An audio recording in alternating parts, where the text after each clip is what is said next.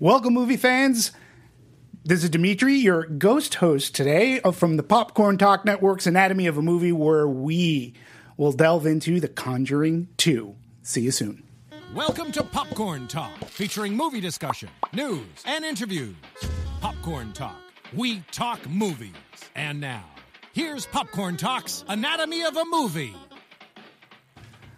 Well, welcome, movie fans. Hello. And again, I am your ghost host today, Dimitri Panos, at DMovies1701. And I am joined by Anatomy of a Movie first-timer, Daryl. And as he just explained to me, that's Ariel with a D. Daryl, welcome. Thank you for being on board for Conjuring 2. Thank you. I'm excited to be here. I have a lot to say about this movie. So. Oh, as I do too. Daryl joins us as being a horror fan, such as myself.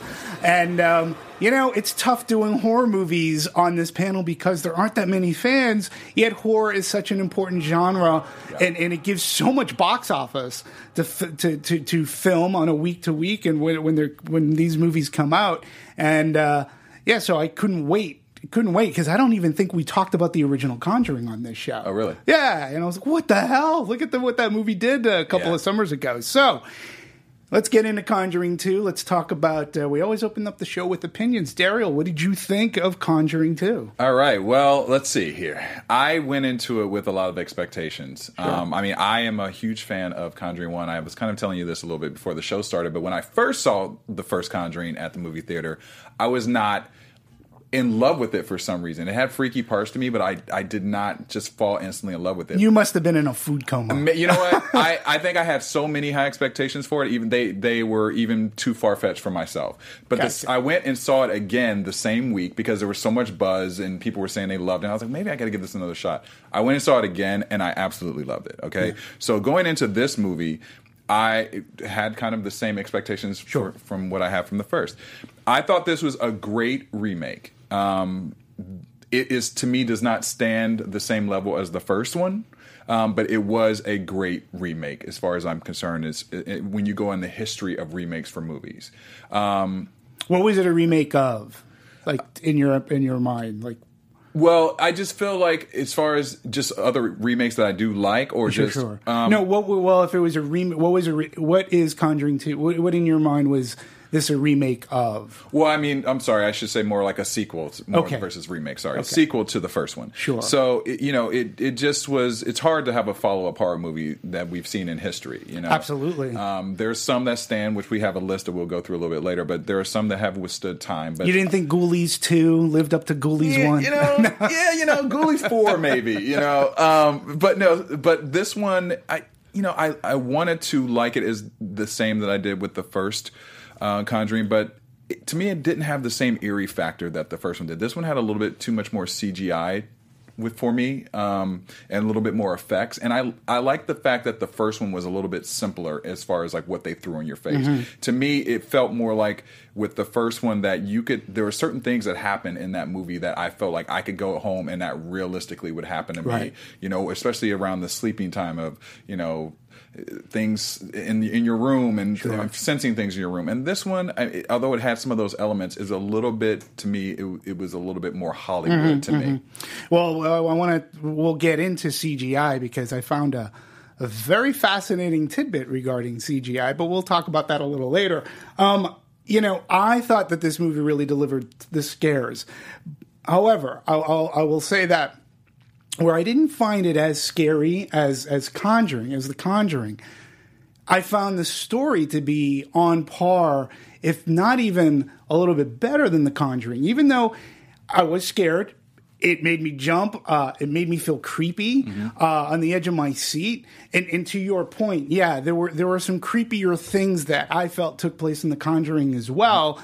But a good old-fashioned possession type of a movie, as Conjuring 2 is, I felt it worked really well. I really loved the story here because the movie, which is rare in a horror movie, that you're going to get a horror movie of equal stature or almost as good as. Rarely, if almost never happens. But here we had a movie that its main premise, the movie plays out, characters are devil advocates to its own story. Yeah. From a philosophical, from a theological, and that is the aspect that I loved. I loved where the Warrens are in this time. It takes place 6 years after the events that took place in The Conjuring. They are battle weary. Yeah. You know, it comes shortly after Amityville Horror. Yeah. We could talk a little bit about that in a bit. And they're on the brink of just, they got to take a break. You know, they're tired of naysayers and always having to prove, yet the church comes to them with this mission. And I always find like they're always, what's that? There's a saying that goes, there are three sides to the truth. There's your side, that person's side, and the truth. And the truth. Yeah. And I find the Warrens as being that middle thing, the truth, because this movie represented all sides, and the Warrens had to make a decision based on evidence that they had. And I really found that to be very compelling, because you had the one person who was like, this is happening, this is real. And then there was another character who was there to debunk the whole thing and comes close to doing it. And the Warrens have to go, well, you know, I got to take both sides. Right. And that's the part that I really like. James Wan back into his wheelhouse of not only just horror, but using a smaller budget. Yeah. You know, this is coming after Furious 8, I think it was. 7. The Furious 7. Yeah. You know, and he admittedly, during Furious 7, he was sort of uncomfortable being in that big budgeted atmosphere. I think he's a much better director when he's more creative, when he's given that less of a budget. And this movie was budgeted at like $40 million. Which they're going to, they've already passed it, but they're going to completely destroy that number. You know, I find him, you know, in this movie even more so, you know, he channels in people like Friedkin and Carpenter, where he's using sound and camera angle and dark spaces. And that's what I really love about him. You know, I think that, again, talking about the devil's advocate of this movie aspect of it, really think it makes for interesting plot points. And as an audience member, makes me question. You know, it puts me in the Warrens' position as to, that's sort of kind of, I want to believe like that's going on, but I found that to be the most interesting. So I forgave it for not being as scary and having the clap moment, so to speak. Right.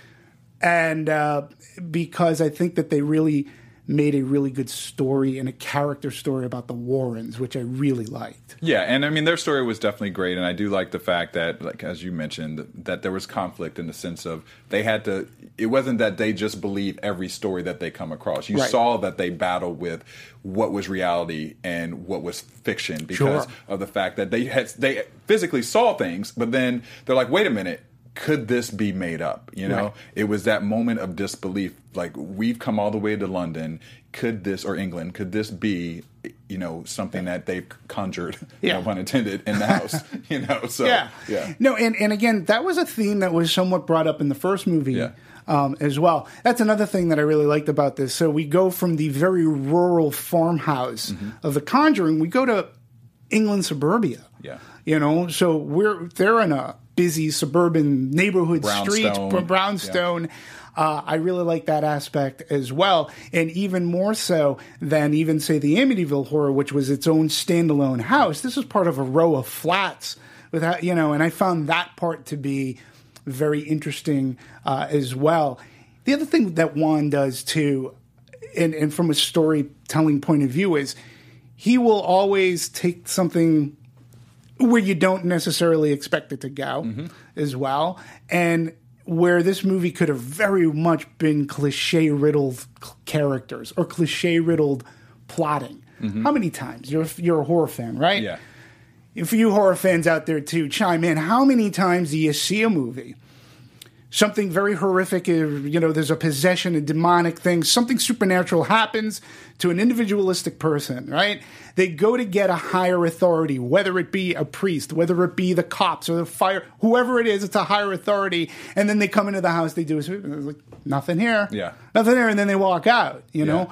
This movie, they bring in other people. They do. And they sort of kind of see, shit going on. Yeah. And I was like, I like that aspect because, again, it doesn't play to cliche and it makes you as an audience member start to, okay, wow, all right. I really like that. How about yourself? Yeah, and what also brought me back to kind of the feeling of the way we felt in Insidious, because Insidious, they did the similar thing. They brought in more of the experts and got other opinions within that. So I do like that part.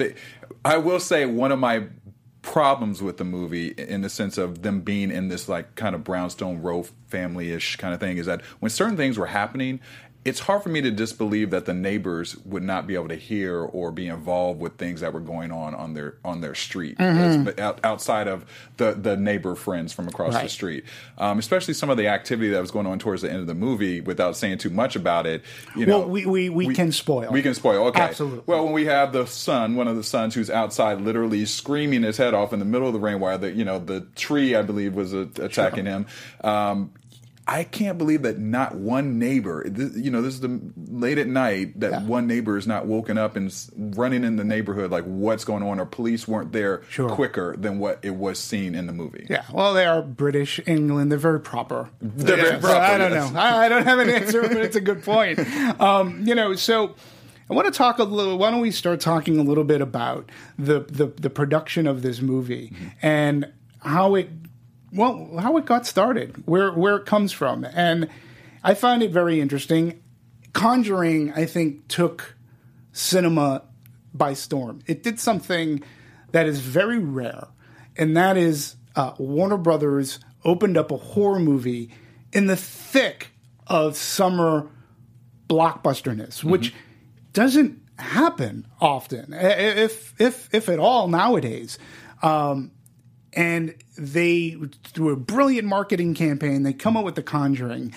It ends up grossing $41 million its opening weekend, on to well over $100+ million, takes the country by storm, and gets people who didn't even like horror movies to come in and see horror movies. And it was very shortly thereafter that we get the announcement for Conjuring 2. Yeah. It wasn't a surprise. Right. I really thought that, not a surprise. James Wan was going to come back after he does the Fast and Furious movie. And I don't know about you, but I sort of get a sense, too. When I know that James Wan is involved, I feel safe. I feel like it's going to be a good movie. Yeah. And it didn't bother me that, it wasn't as scary. Juan still, man, he really knows how to make his camera dance. He does. Around. He's an expert at that, for sure. In a $40 million budget, which I think the first one was like $20 million or so. So, and again, when we're talking about the pre-production, so in July of 2013, Vera Farmiga and Patrick Wilson sign on to reprise their roles as the Warrens. Don Burgess, later on, he's the cinematographer, Academy Award nominated. Forrest Gump, he's worked with like Robert Zemeckis. So James Wan doesn't mess around. Right. So we've got principal photography began in September 21st of 2015, and filming concluded on December 1st of 2015. That's a good. That's a good run. That's a good run for that's September, October. No. What are we talking? 3-4 months? About 4 months. Right? Yeah. Not too shabby. They filmed it in Los Angeles. They went to London. Yep. Shot in England. And, I find that, 40 days of filming on sets and locations in Los Angeles. Production lasted 50 days, with 40 of those days filming in L.A.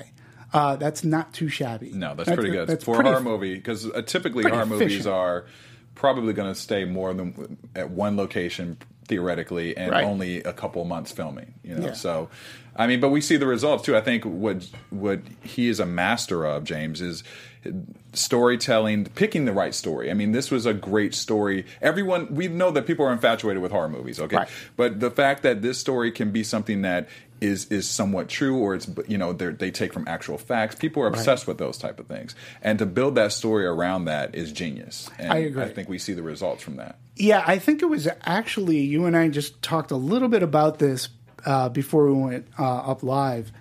I thought it was genius that they started off with the Amityville Horror. Loved it. Okay. When Conjuring came out there was people were introduced to the Warrens. And one of the things that constantly come up in all of the publicity and marketing was these were the guys that investigated the Amityville Horror, which is a legendary case. I remember growing up, I read the book, saw the movie, James Brolin and Margot Kidder. Yeah. Scary stuff. But also, growing up as well, there was the controversy around it, which was briefly mentioned in this movie as well. But it was a big nationwide phenomena, was the Amityville Horror. And I loved when the camera pulls back in that room, all I needed to see was those two windows to know that's the Amityville Horror. They're starting off with this because I was very glad that it was going to be a piece of the Warrens' history and not its own movie. Because how many Amityville Horror movies can we have already? True. Although I did like the remake with Ryan Reynolds. It wasn't bad. I must admit. You know. But again, it would be yet another remake, although focused on the Warrens. But I love how they infuse the history of Amityville. And it's from that point where, you know, Lorraine gets the premonition, so to speak. I love this scene in the talk show. Yeah. And again, it's they're battle-weary people. They're tired of always having to fight to try to prove what they know to be true in their hearts and in their religion even. I mean, these are religious people. Yeah. And I find that to be very important. That's why the church, I have to think, that's why they rely on these two people, because they're religious enough. They're not part of the church as far as they're not employees of the church. And they know that they'll give a great opinion. But they're just like, they almost say no to going to London to check this out. They did, yeah. You know? Yeah. So I found that aspect to be, I thought it was great. Yeah, and you see how they sort of, we got an insight on how they select what cases they're going to actually go after. So I like that part. And they were, like I said, they were on the cusp of just hanging up the towel and the ghost spectrometer, so to speak. Yeah. At least for a little bit, you know? Right. And it was, I like, you know, going into England, you change up your environment. And in England, this the Haunting of Enfield, I believe it's, you know, is as big a case internationally as Amityville to us was. And again, it also has all the controversy, if not even more so, than what Amityville had to us. That perfect jumping off point to make it different from the original. Like, not just a remake of the original. We're going to do a different theme. I love that. They teased us just enough. They gave us just enough Amityville where we wanted to, where legitimize things for the next story, which is the London story. Yeah, absolutely. And, you know, and for Juan, what I like about him as a filmmaker, whether he's directing a horror movie or a Fast and Furious movie, you know, and he is like, it's about creating characters and stories that audiences can connect with. And that's what I thought that he really did well in a sequel, a horror sequel. And it's a quote from him. It doesn't matter what genre you work in, whether it's horror, science fiction, drama, whatever. If you have characters you care about, that is the most important thing. Story that you can engage with and characters you care about. And in this movie, too, Conjuring was more about the family. Mm-hmm. And you really care about that family. You did, yeah. You know? And what I also loved about that is the family, they couldn't leave that house. They were so in deep. And they made it a point to say, we're stuck here. We got nowhere to go. So you're introduced to the Warrens, who are likable and take a shining to that family. In this movie, we're not focusing so much on the family, but we're focusing on the Warrens and what they can add to family. Yeah. And that, to me, that's a good premise for sequelizing. Well, it's still a relationship, too, because we obviously see the Warrens. We see the insight on their love relationship outside of them just being these ghost, hunters. And then in the first Conjuring, we see the fact that they can come into this family's house and be so accepting. I think I remember I was just watching, I was telling you that I binge watched that movie so much. I've probably seen it like 30 times this year already. But there was one scene in The Conjuring where I forgot the woman who plays the mom. I can't think right now, but she mentions to them that when the Warrens came into the house, how the house seemed normal and how the family seemed back to where it used to be. And I think that's because of the fact that the Warrens can come in and they are normal people who just happen to want to Right. get rid of your spirits. Sure. Frances O'Connor played Peggy Hodgson. Yes. She was great. Yes. And I love the kids as well. So going back to, here's something else that I found interesting in doing research, right? The producer, Peter Safran, he was asked, knowing that this case is so well known, how do you go in and make a movie where a lot of people know, how this is going to end or whatever? Right. And it's like, sure, it's a very Googleable case. Yeah. So if you go on to Google, you can look it up right now, look at all the points. So in the screenplay, we wanted to address a lot of things that come up in a search, just like the first movie, having the right number of family members, for example. In this case, whether it was a hoax, it was very prevalent at the time, so you can't hide from that. So we definitely address that. Yeah. But I also this is a movie. I'm gonna take it with a grain of salt that the events in this movie don't necessarily jive. That they had to elaborate. You can't just make a shot for shot real life movie. You got to flush some things out. Right. And one of the things they flushed out was this demon nun. Yeah. It was creepy as hell. Oh, I mean, just one of my favorite scenes in the movie is when Vera was standing in the mirror, and I don't know if you had this fear growing up, but it's like Bloody Mary. You don't want to say the name 3 times in the mirror. So when she's standing in front of the mirror and she sees an image, you feel like something's behind you. You turn around and there's nothing there, and then you look again, and the image is literally neck and neck with you. That freaked me out. But that was one of my favorite scenes in that movie. Yeah, and again, that's something that Juan is able to do. Yeah. He plays an audience. He plays an audience like a fine-tuned violin. Yeah. And to me, very good horror is the way in which a director can manipulate an audience. Mm-hmm. And that's what, you can argue that every movie is about manipulating, whether you're manipulating the audience to laugh, to cry, to do whatever. But horror is a little bit different and harder to do. Yeah. There are many who can do it very, horribly wrong. And Juan, like the greats, like a John Carpenter or, William Friedkin when he was making horror movies, he's able to manipulate the audience, forces the audience to see what he wants you to see, while we know that in a dark shadow or somewhere else, something is there. And he's just brilliant at manipulating the scare in such a great way where it's not forced. It's very, his scares are earned. Yeah. Would you agree? I agree. He reminds me kind of both Sam Raimi and Wes Craven have similar styles in their films. Where absolutely. It's you think something's there, but then you're not sure, and then all of a sudden, just when you think that there's going to be something there, it absolutely is not there, and then it pops up later, and throws you off. And one more step, because I want to get back to this evil nun. But the other thing that Juan does too is when you think, again, any, let's say, not so versed director in horror will stop a scene just when they get that jump. Okay, Juan knows how to take it a step further, and he'll take the scene to a place that you don't expect, which makes it even scarier. So, for example, in this movie, it's when the mother comes up to the room. Shit's going on in the room, and then stuff settles down, and she goes, "Okay, let's get out." And then all of a sudden, the dresser goes flying up against the door. Okay, that's a great jump. I didn't see that coming. The Conjuring, right? The Conjuring has an amazing scene where they're in the girl's bedroom, and the camera sweeps up to a dresser, and the demon's sitting on top. Yeah. Most directors would just stop there because they got the scare they wanted, but James will hold the camera up there so the demon pounces on the sisters that's on the floor. Yeah. And he takes the scare level and makes it even scarier, and then I jump even more.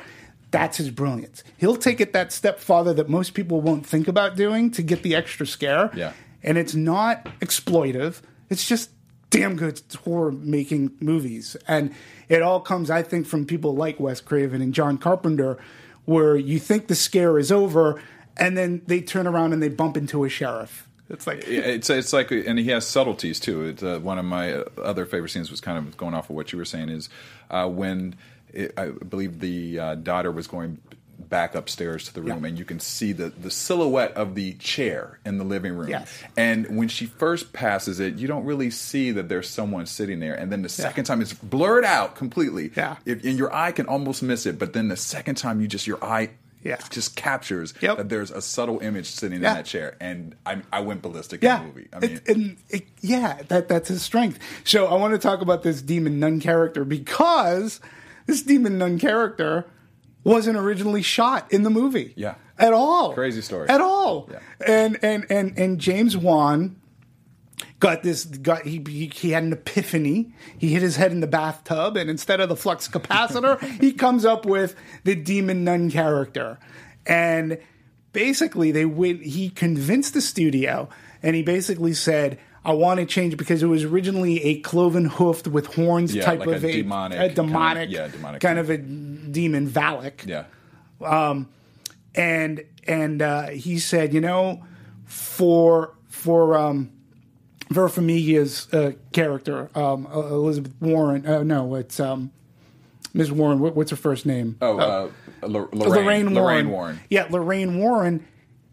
Since she was having this issue with religion and belief and whatever, he felt that if I make a demon nun that questions her religion, that's a thing for her, and so they had to go back, not only reshoot, but they had to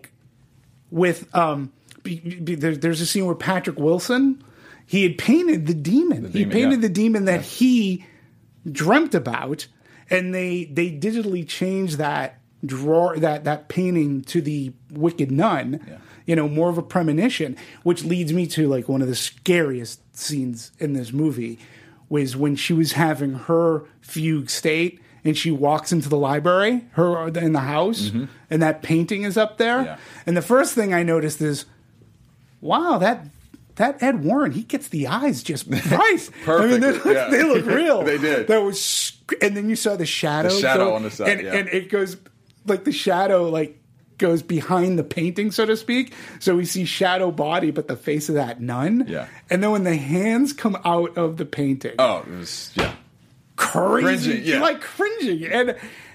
And I was like, oh my God, that is such an amazing scene. And then I wonder, now that I learned this information, how would it have been with this? Just the demon. With the demon. Yeah, I think it would have taken away from it, honestly, because, I mean, even if you really think about, Insidious 3, where it was more of a demon, old manish kind of thing, but you didn't really feel the character the same way. There's something about the nun that makes it more real. Right. And I think it's a smart move as well, because then we know that the nun's coming out, so you can also create another sequel off of that, for one. Right, which they're doing. Yep, and then just like Annabelle. Just like Annabelle. And then for 2, I find it interesting in comparison to Insidious and Conjuring, in the fact that, or Conjuring 2, where the fact that there's women who are kind of like the evil, sinister, scary characters, in the sense the nun versus the woman in black in Insidious.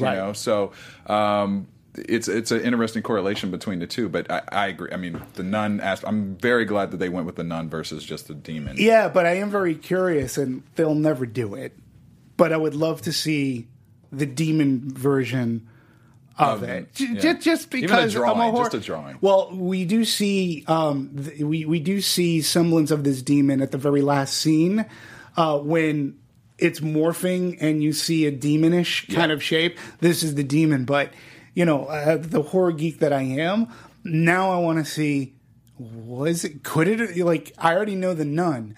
Does he still deliver scares with this demon? I want to know what this demon, really looked like and how it acted. And that scene in the library, how did that play out? Yeah. This was really scary stuff. Yeah. So I mentioned Valak before. So, folks, this was the easiest research. IMDb on trivia. Now, they're saying the name of the demon Valak can be seen 6 times. 6 times in the Warrens' home. In the home. So I was like, holy crap. Nice. So first during the scene at the table, after Lorraine sees the painting Ed has painted, you could see the word Valak in the colorful bangles hanging from the window. And also behind Lorraine, V pops out of the word love, and the rest of the name is written in wooden letters. See, now I have to go and I can't wait for it to come out on DVD, and I just pause these parts so I can see everything. Me too. Well, then it goes. Then when their daughter is making her bracelets, all 3 bracelets have Valak spelled in the lettering, which I didn't notice. The 5th and final time was when Lorraine sleeps as her daughter plays. Valak is spelled out on the bookcase with large letter ornaments. Huh. So I thought that was really cool because there's that scene where she gets she's like, you told me your name. You told me your name. And she's scratching on a scribble board. Yeah. And I thought that, but I think that's pretty cool. So it was all there. And we as audience members, we're not paying attention to that. There's so much going on that so screen. Much going and on. you're waiting to look at whatever's next that you missed the subtleties of those things. That's the other thing, too. Juan doesn't even tell us to look for these clues. He gives but us they're no clue. there. Right. He gives us I guess the closest he does give us is when she's scribbling and trying to figure out that she's remembering the name. That's I just thought that part is... I like that. Yeah. And I like the whole Valak thing. I just find... I just wonder if maybe on Blu-ray... Mm-hmm. We'll at least get a glimpse, or they'll talk about it a little bit more. Maybe they'll do some director's cuts. They won't. Again, I don't foresee the studio releasing that version. It's not what Juan wants. Yeah. And I did find some interesting. I found some other interesting information about Juan that I'd never thought about. So there is. We already talked about Juan is able to use his camera. There are some great scenes, and obviously they have to be a set for him to get the camera to go from one room into another. And so he'll go in overhead and we see, and he picks up on action. And you're like, okay, that's great. But it's amazing how he makes his camera swoon and almost like an operatic dance in a sense. So you move with the camera. And you're moving with it, which is great. Yeah. So put you into that scene. But one scene in particular, which is the biggest irony, but it's equally as creepy, is the scene when this Old Bill character, who's haunting a little girl, changing the channels on the TV, the Warrens come and they need to interview the girl, but they specifically need to interview the ghost of Old Bill. And it's the one scene during this interview where Juan locks down his camera. And which I find very funny because he's not using much camera trickery other than the fact that he wanted to focus it on Ed Warren. Yep. And, it was very interesting, too, because it plays into that devil's advocate because they sit down in the chair, they're talking to the girl, and they said, will Old Bill come out? She said, only if you all turn around. And they all turned around. And I'm like, really? You're all going to turn around? So you're going to buy this? And we got a close-up of Ed Warren's face, pretty much on the left hand of your screen. And he locks the camera down. And he even says, he goes, I speak about sound design music. The presence of music is very powerful, but so is the absence of sound as well, and the absence of music. Same with camera movement. There are 2 interviews in the film. And so shot and edited much more traditional way, much more conventional way, which is different for him. Yeah. And I wanted to do something different. I wanted to put the audience in the mindset of the Warrens. And it doesn't want to speak unless you guys turn around. I wanted to shoot it in such a way where Patrick turns his back to face her, and then the focus racks to him. Even though we think we see something in the background, which again, to your point, when you see the silhouette, something changes in that girl. I don't care what you say. Yeah. That is not a girl talking in that scene. There's no way she could fake that. No way. And he's like, he goes, I like that you're just equally unsure of what is going on as the main characters are. So he was then asked, it's about the mystery of filmmaking. And he's like, yeah, he's all about, that is, he doesn't do commentaries on any of his Blu-rays, except that he said the only one he ever did was Saw, because he had an obligation to Lionsgate. And he goes, I just think that he's almost like the magician that doesn't love to give away the gaff. The tricks. Yeah. And he wants to keep your mind that. suspenseful about it. He wants it lingering so you think about it more, and maybe come to your own decision. Yeah, because whatever your belief he is. wouldn't even give up the ghost, all pun intended there, on how he shot that scene. Yeah. He's like, he goes, I can't tell you my secrets. He goes, come on. And on one hand, I respect him. But if I did know, it would make it, for me, probably cooler. Like, it wouldn't ruin the effect. Yeah. You know what I'm saying? Like, how about you? Like, what did you think of that scene? Yeah, I mean, that scene was pretty... I thought it was pretty amazing. But, I mean, it was so much intensity with that scene, I felt like, because of the fact that you're thinking, okay, they want to turn around, they can't turn around. Should someone be recording that to see what's really going on? You know, but her voice changes. You know, her whole demeanor changes. There's that deepness of her voice was so eerie that it just, and the look in her eye, you know, was that she wanted to kill you. You know, so it was amazing. She became taller in the chair. I mean, something happens in that chair. Yeah. I don't know how they filmed it. But it's one take. Yeah. And if there were any magic editing tricks, okay. But the effect works. Right. Because when we go back, lights come up, it's the girl sitting in the chair. Yeah. I thought, it's a brilliant scene in which it seemed to have been filmed very simply. Yeah. Just lock down the camera. Who am I focusing on? Which is going to bring me to a point you brought up earlier. You talked about CGI. Mm-hmm. So it's funny, in an interview, the interviewer had said, this film relies heavily on practical effects, but there is one particular crazy CG shot involving the Crooked Man. Mm-hmm. When you're making a horror movie, do you try to be more sparing with CGI? And, he comes right out and says, I got nothing against CGI. How can he? He did Furious 7. Right? Well, yeah, that's the epitome of CGI. Yeah, so he's got nothing against CGI, and he goes on to tell the story about how a journalist earlier had talked to him and said, you use a lot of CGI effectiveness and a lot more. Which scene are you referring to? He asked. He goes, well, the Crooked Man. And they're like, well, believe it or not, the Crooked Man is a real live actor. There's a real live actor who was playing the Crooked Man. That person really moves like that. He looks like a human stop-motion puppet.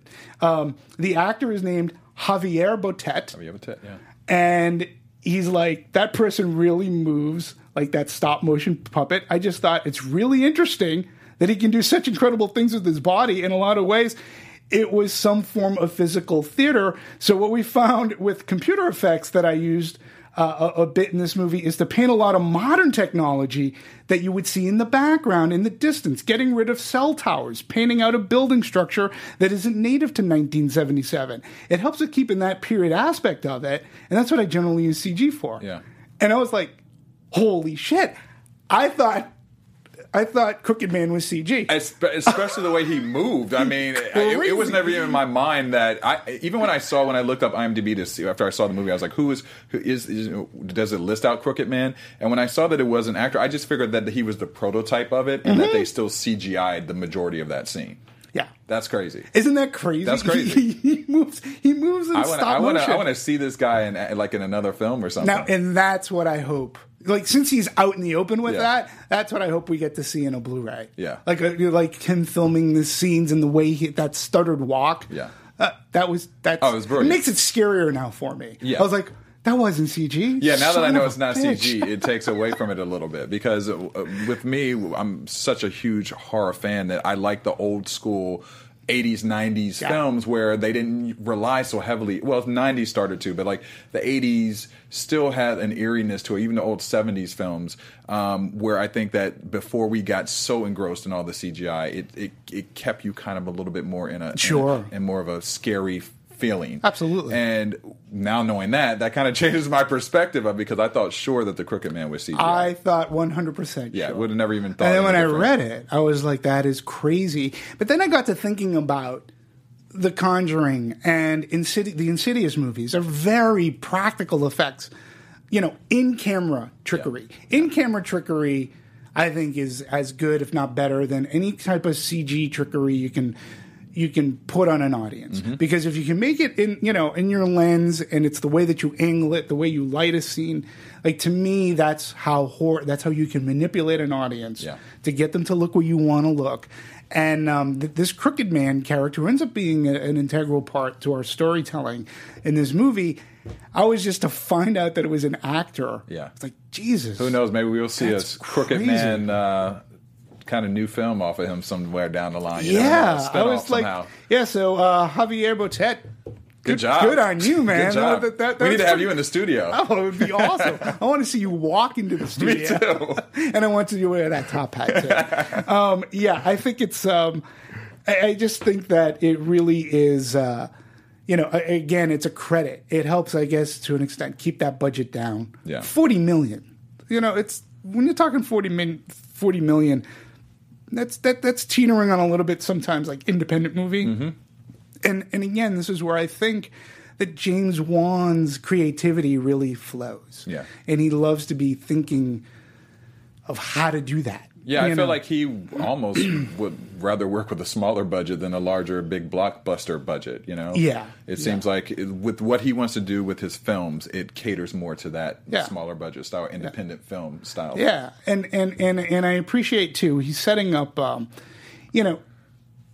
if you've watched me on this before talking about horror and James Wan, I've had experience with James Wan. I was at Lionsgate when we released the original Saw movie. Oh, wow. And, what he was able to accomplish and what that movie did for the studio at the time, it was immense. It actually, the original Saw helped put Lionsgate on the map. And it changed the game of horror films. It changed the game. It changed the game. And it went from, if I were traveling and I was wearing a Lionsgate t-shirt, it went from, oh, you guys are you're the studio that has the lion as the logo. I said, no, that's MGM. Where, and then people would say, Lionsgate, you guys did Saw. James Wan with Leigh Whannell really did help put Lionsgate on the map. And because he started off very low budget, he is now he has his own production company called Atomic Monster. Mm-hmm. So their first movie, I believe it's their first movie, is a movie that I saw the trailer for on Conjuring 2 called Lights Out. Yeah, that James Wan is a producer on, and creepy trailer. And it reminded me of, it has an audio device, much like the first Conjuring marketing trailer had the clap. Yeah. And this one has the flicking of a light switch. Yeah. And I thought it was really creepy. With this image like this, it's dark and with the subtle image behind it. And the light image goes away. Yeah. In the dark, there's a shadow. Yeah. So, with Atomic Monster, he just wants keeping the smaller budgets. You have more freedom to make the movie that you want. There's a lot of pressure. Once you've proven yourself with this, then you're showing to the studios that you're capable of doing bigger movies. Atomic Monster is like that process. And he's going to give it to young directors.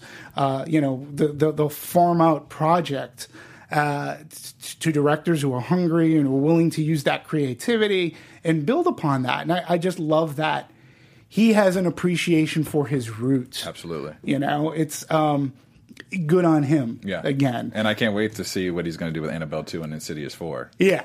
Yeah. And the Insidious, Insidious is another thing. We'll go back to Conjuring, but Insidious is another series that is consistently, they've been good movies. The third one... It's my least favorite, the third one. Yeah, but it's still not a bad movie. Compared to a lot of horror movies that come out, it was still pretty good. Leigh Whannell, I thought, did a decent job for his first time out. Yeah.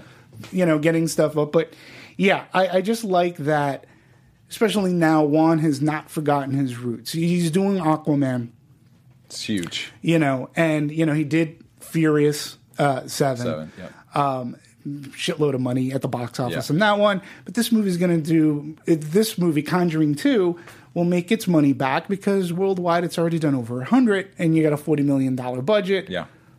He is definitely, he's an A-list director for me, but I love that he works on small budgets.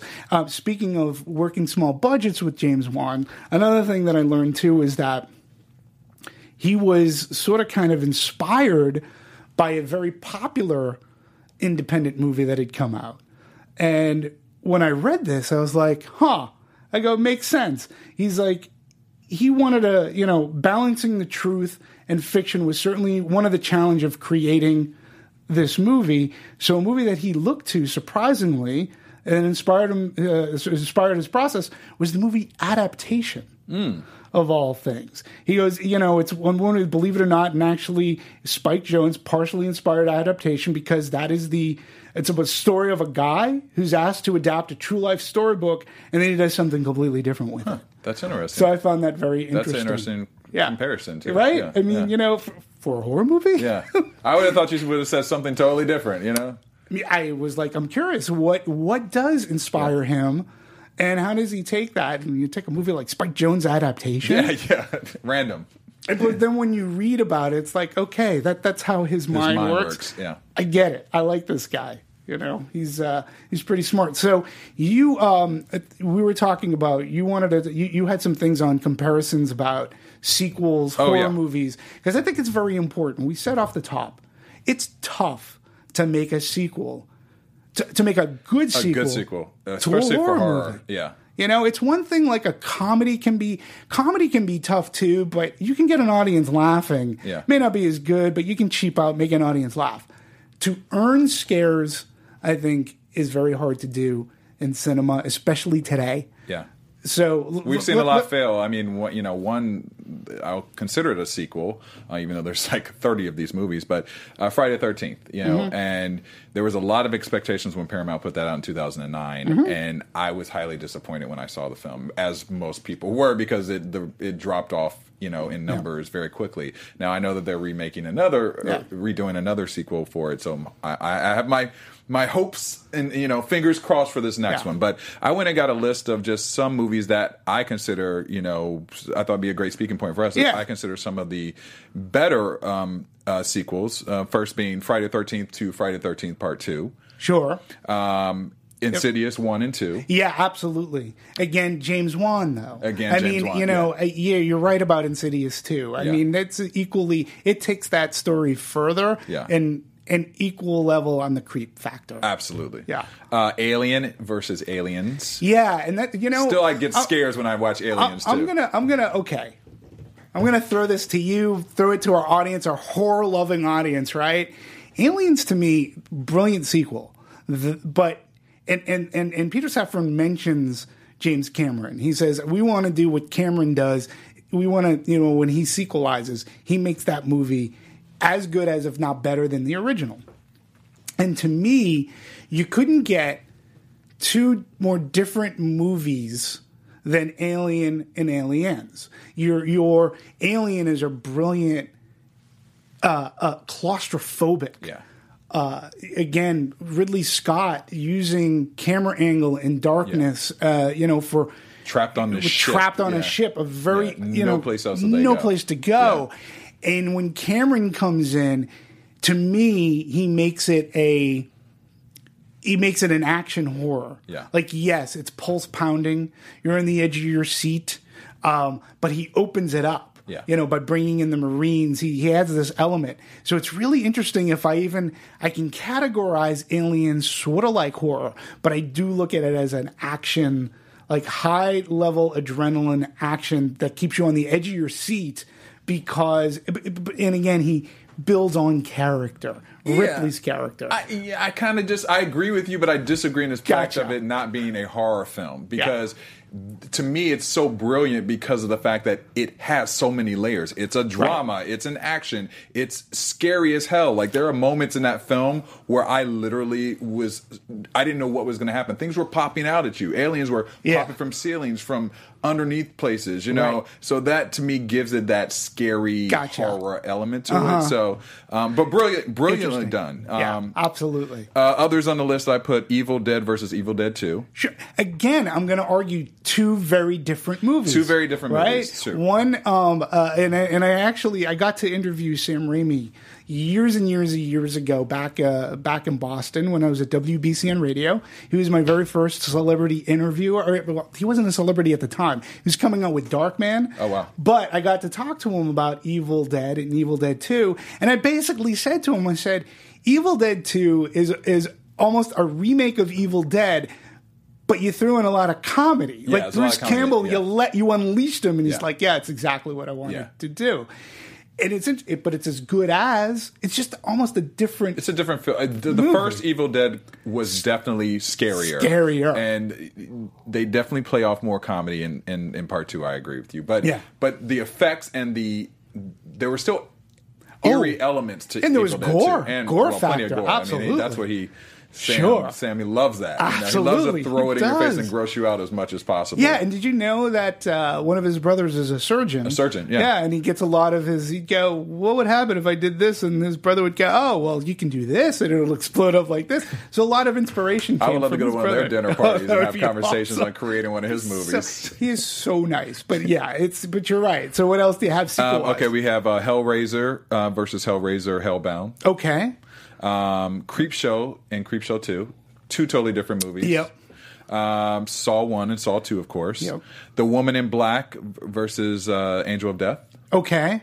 Now the woman in am I thinking the same? No, I'm thinking Woman in Black is not it's not the same movie with Catherine Hellman, Daniel Radcliffe. Right. Oh yeah. I see that one with Daniel Radcliffe. I found to be just a better storytelling. Yeah. Than that. Yeah. And again, it's kind of like The Others to me. It's Correct. like that eerie kind of timepiece type Absolutely. of film. Yeah. Phantasm 1 and Phantasm 2. I still love those movies. The man with the ball is back. The That's man with the ball is tagline. back. Yeah. And they're creating, I saw a new Phantasm that I'm excited about. Agnes Scrim, I believe is that guy's name. Yeah, Oh he was my the oddest God. looking guy ever. And freaky, though. He was like that freaky old man. You're just like, I don't want this guy near me, you know?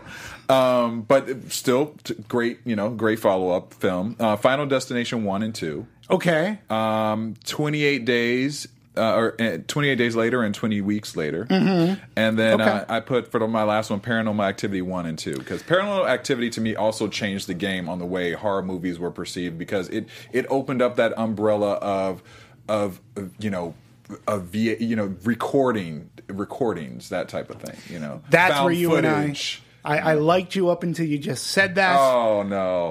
That movie, that was a Paranormal Craptivity, was a movie that The made first me, one? You yeah, didn't even made like me the angry. first one? Didn't buy it for a second. Really? That again was one of those movies I did not buy it. I thought it was didn't brilliant. buy it at all. The first one was brilliant to me. Didn't buy it. I knew that Why it was not? a Like, sham. what?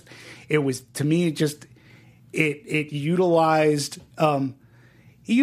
stupid boring, like it focused on making loud noises to make me jump and scares. I didn't buy anything that was going on in that house, and the people were stupid. They would run the wrong way every single time they had the opportunity to run the wrong way. But isn't that the making of a great horror movie? No, because No, I'm again, kidding. I mean, I get what you're saying, but I didn't buy it. I was within the first 20 minutes of that movie, I was like, I'm not buying this. I don't care. Really? I'm done. I'm out. And I never saw it. I never went back. Wow. Yeah. I Never mean, went back on after that. 2, I thought they got a little quirky. It's kind of, it was a little bit too much. But I thought 1 was a solid movie. And I'm gonna be honest with you right now too. A little bit of bias because they put Paranormal Activity up against Lionsgate made a tradition after Saw of releasing a Saw movie on Halloween, and then Paranormal Craptivity came in and sort of kind of stole our thunder, and I never liked them for that. But in all honesty, from a horror movie, I didn't buy it, and I never went back. You don't have Jaws 2. No, I Or do not have... Gremlins 2. Yeah, Gremlins 2, yeah. Gremlins 2 is a different movie It's a to different me. movie, yeah. Fun. It's almost like Ghoulies 1 and Ghoulies 2. Oh, geez. You mentioned that They'll get you earlier. in the end. They'll get you in the end. Or what I will give is but it's not really a sequel, it's a remake, was Crazy, so I can't really put it on this list. But, right. But I'd still say the Friday the 13th 1 and 2 is primarily one of my favorites ever because of the fact that the storytelling in both were...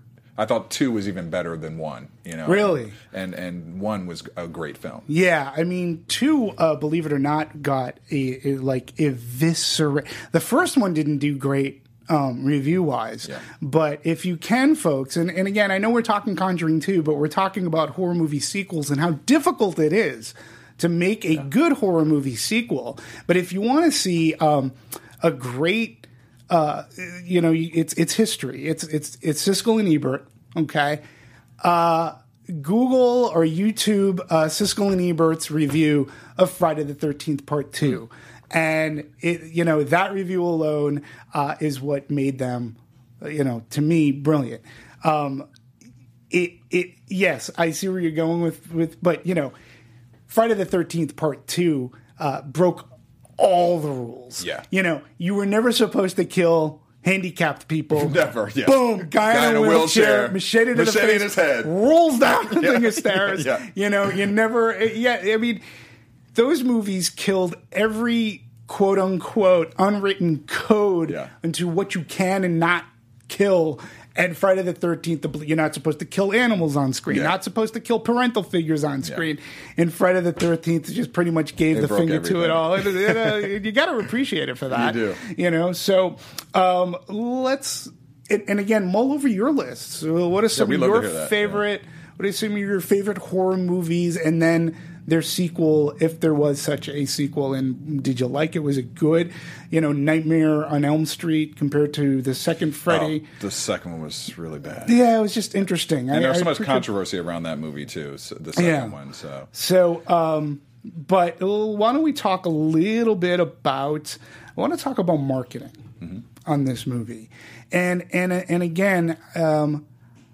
When The Conjuring came out, I really think that the marketing team in place at Warner Brothers, they were just having this amazing year. To give you an example, you had Man of Steel, which again was a movie that people, the expectation was that movie was not going to make six figures. Warner Brothers marketing elevated that movie to where it did well over six figures, and it caught an industry, which I was quite shocked at, by surprise. You also had the movie Gravity. Yeah. Gravity, they did such an amazing job in marketing and getting that buzz and getting anticipation up. And then for The Conjuring, they had what I thought at the time, and I still do today, I think they had one of the best trailers going, and it was the clap. The clap. Yeah. It was an audio device that you get audiences into, and then it ended with an amazing beat at the end with that clap, and it just scares the crap out of you.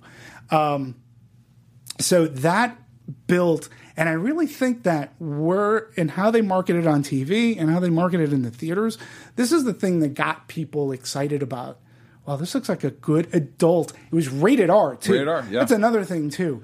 A good horror movie has to be rated R. I'm tired of these PG-13, PG horror films. I think a good horror movie needs to be rated R at all times. Yeah, I mean, if you're a good director, good storyteller, I think you can get away with PG-13. But I enjoyed the fact that Conjuring 2, or The Conjuring, comes out as a rated R movie in the midst of blockbuster summer. And it really got an adult audience. It went above and beyond just getting the horror audience. I said it before.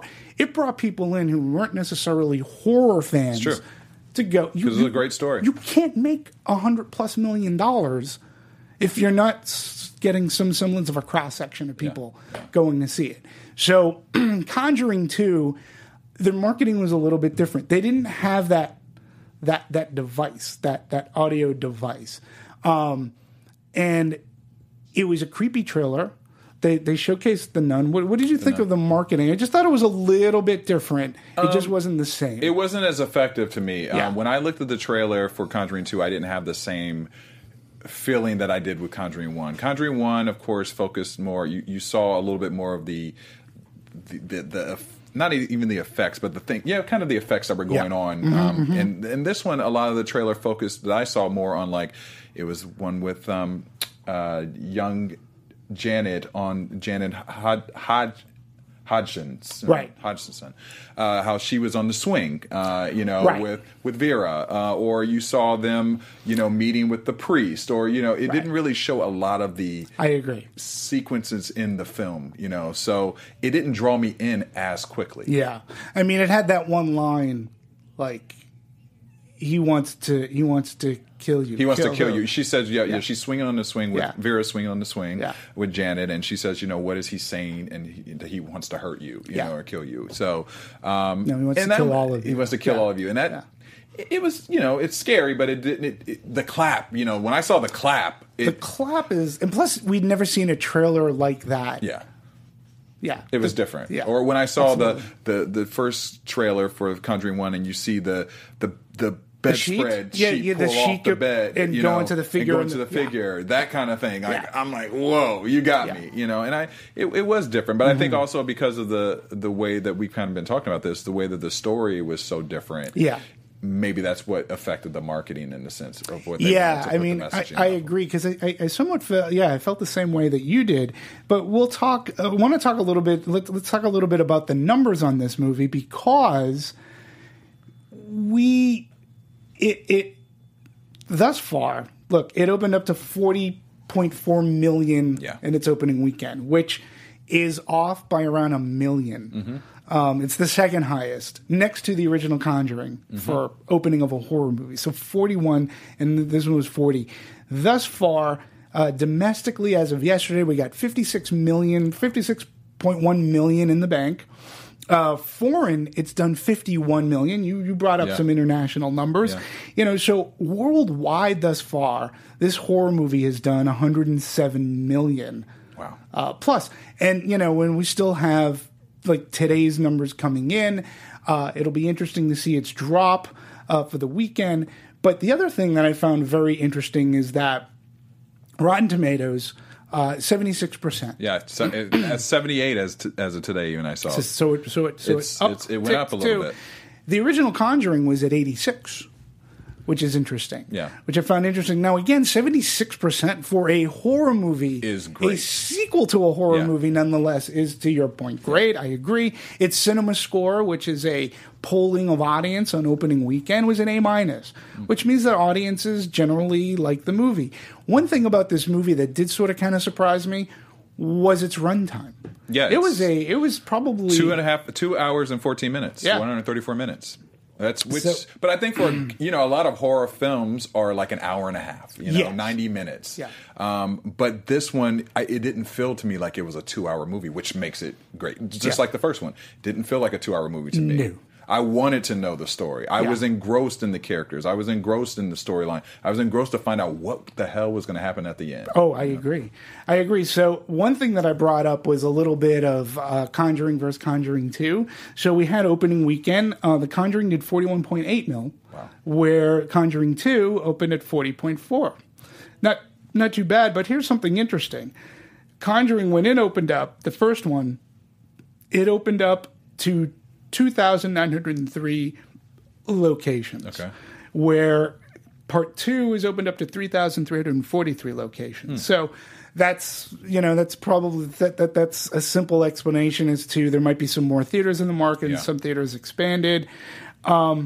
The percentage, opening percent of total, 30.5%, where Conjuring 2 was 71.9%. 71.9%. Yeah, so the second weekend drop, and this is where it's going to be very interesting. Second weekend drop for The Conjuring was 46.9%. So it's right under 50%. If The Conjuring 2 were able to get a 50% drop or less, that would be amazing for us. Although we got a fishtail that's out this weekend that I think a lot of the older people are going to be taking their younger people to go see this Finding Dory movie. Yeah, Finding Dory. And we have Central Intelligence, too, with Kevin Hart and Amy Johnson. So it'll be very, very interesting. The foreign gross for The Conjuring was 180 million, and thus far, the foreign, like we said, Conjuring 2 is at 51. It'll be interesting to see how the foreign numbers for Conjuring 2 stack up, so to speak. But they said that this is the biggest opening weekend ever for a horror film in 30 markets. 30 markets. Which is crazy. Which is really crazy. I mean, that's astonishing. And he said it was... let's see here. It includes Australia, Mexico, Brazil, all of Latin America, and most markets in Asia. So that's huge. That's crazy. What other tidbits did you have? Annabelle. I had something about Annabelle, too, because they were talking... Of course, we know that Annabelle 2 is in the works with James. And so they said that the movie proved to be the horror hit when it ultimately grossed over $256 million worldwide for nearly 40 40 times its production budget. 40 times its production budget. That movie, if I remember correctly, wasn't even 20. Yeah, and I didn't love it. I didn't love Annabelle. You and me both. I actually thought it was probably the weaker one out of all of these. I don't disagree with you. I really don't. Yeah. I had expected. Look, it was a nice shot. The gentleman who directed it is Juan's DP. Yeah. I believe. I forget his name. Please, I mean no disrespect, but yeah, I mean I thought Annabelle could have been better. Yeah, I had hoped for it to be a little bit better. I'd hope for it, but within this. And then another thing I was wanted to mention is that there was a question that was going around, which I find it interesting because you and I spoke about this a little bit earlier. A lot of the fans of the movie were asking about the spirit, which is the nun, and traveling from when Lorraine sees the vision at the beginning of the movie to when they end up in England and the nun is there. And so people were asking, like, you know, how's this nun traveling? And they asked James the question, and this was his answer. He said, when she sees the nun at Amityville, it's not like she's haunted by a ghost at Amityville. She's having a premonition of what's going to happen to her husband in the near future.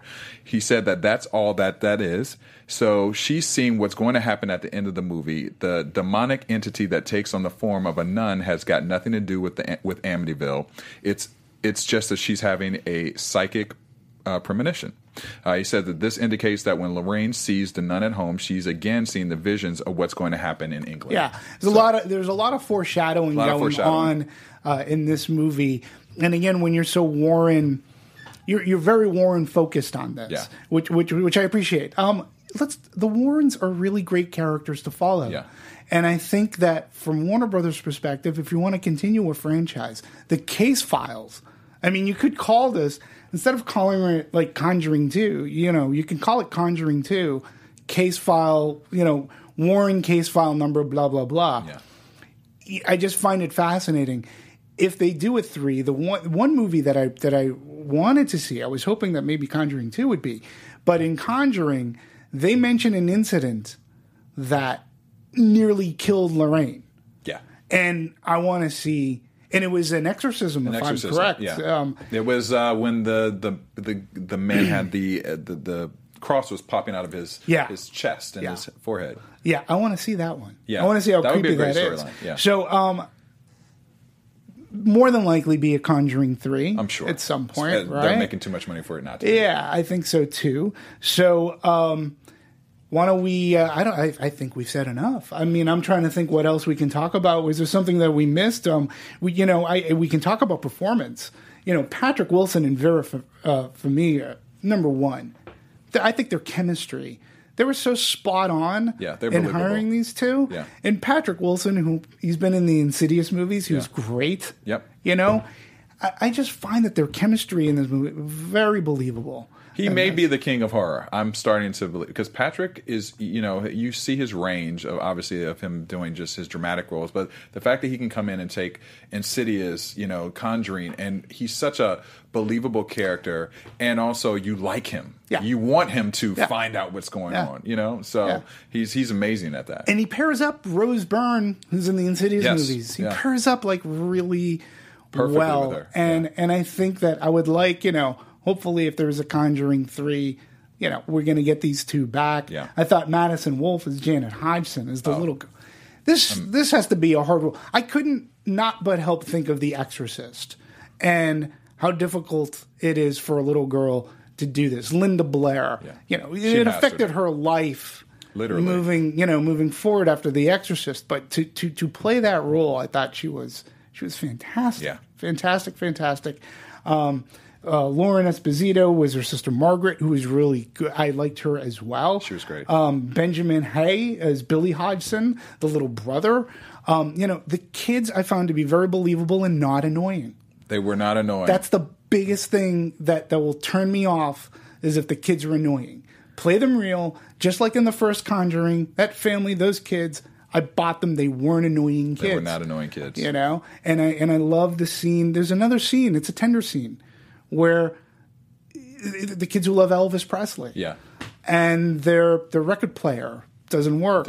And Patrick Wilson picks up you got a guitar. Yeah. And listen, somebody can make he's the flying nun with the guitar. But I just thought that scene was one scene in which we get a breather. The family gets a breather. Yeah.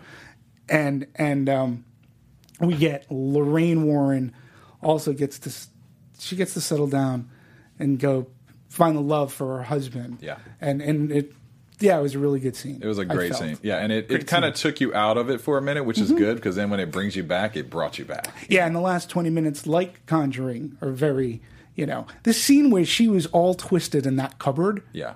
What the? Yeah, that was that was crazy to me. Like I got chills, and again, it didn't make me jump like in Conjuring, but it's still such an image. So. Well, one of the biggest buildups for me was also when Janet, the character Janet, was she was kind of morphed into her room, which had been locked by her mom, and then they're all trying to get her out of the room, and all she keeps saying is, "There's someone in here with me," and they can't see who that someone is, and they can't get the locks off, and it was just, I literally almost lost it in my chair. Yeah, and again, Juan does something that he takes it a step further, because Ed, I believe, comes in and he's looking through a keyhole. He's looking through the keyhole, yeah. And he sees the hand come up and grab her, and okay, that's shocking enough. Yeah. And you think it's over, but no, then that Bill's face pops up. Yeah, the face pops up, yeah.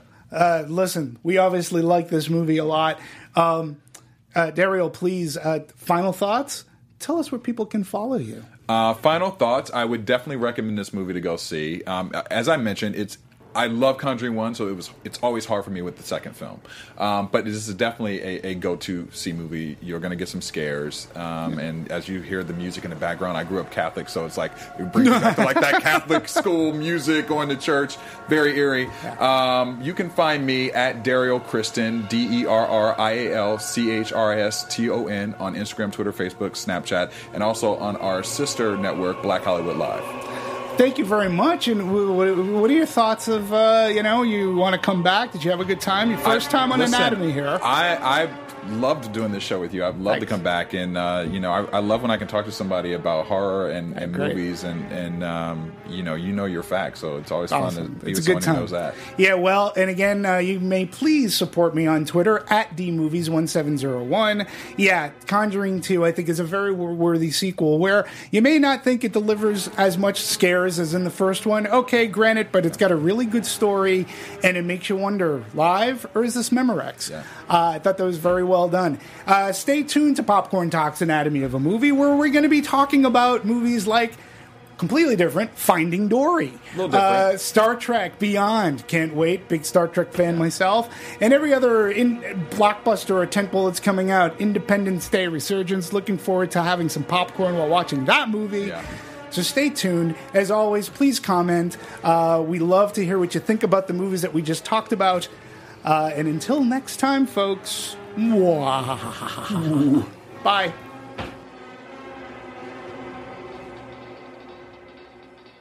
Producers Maria Menounos, Kevin Undergaro, Phil Svitek, and the rest of the Anatomy of a Movie staff, we would like to thank you for listening and subscribing to the show. If you have any questions or comments, feel free to email or tweet us. I'm Sir Richard Wentworth, and this has been Anatomy of a Movie.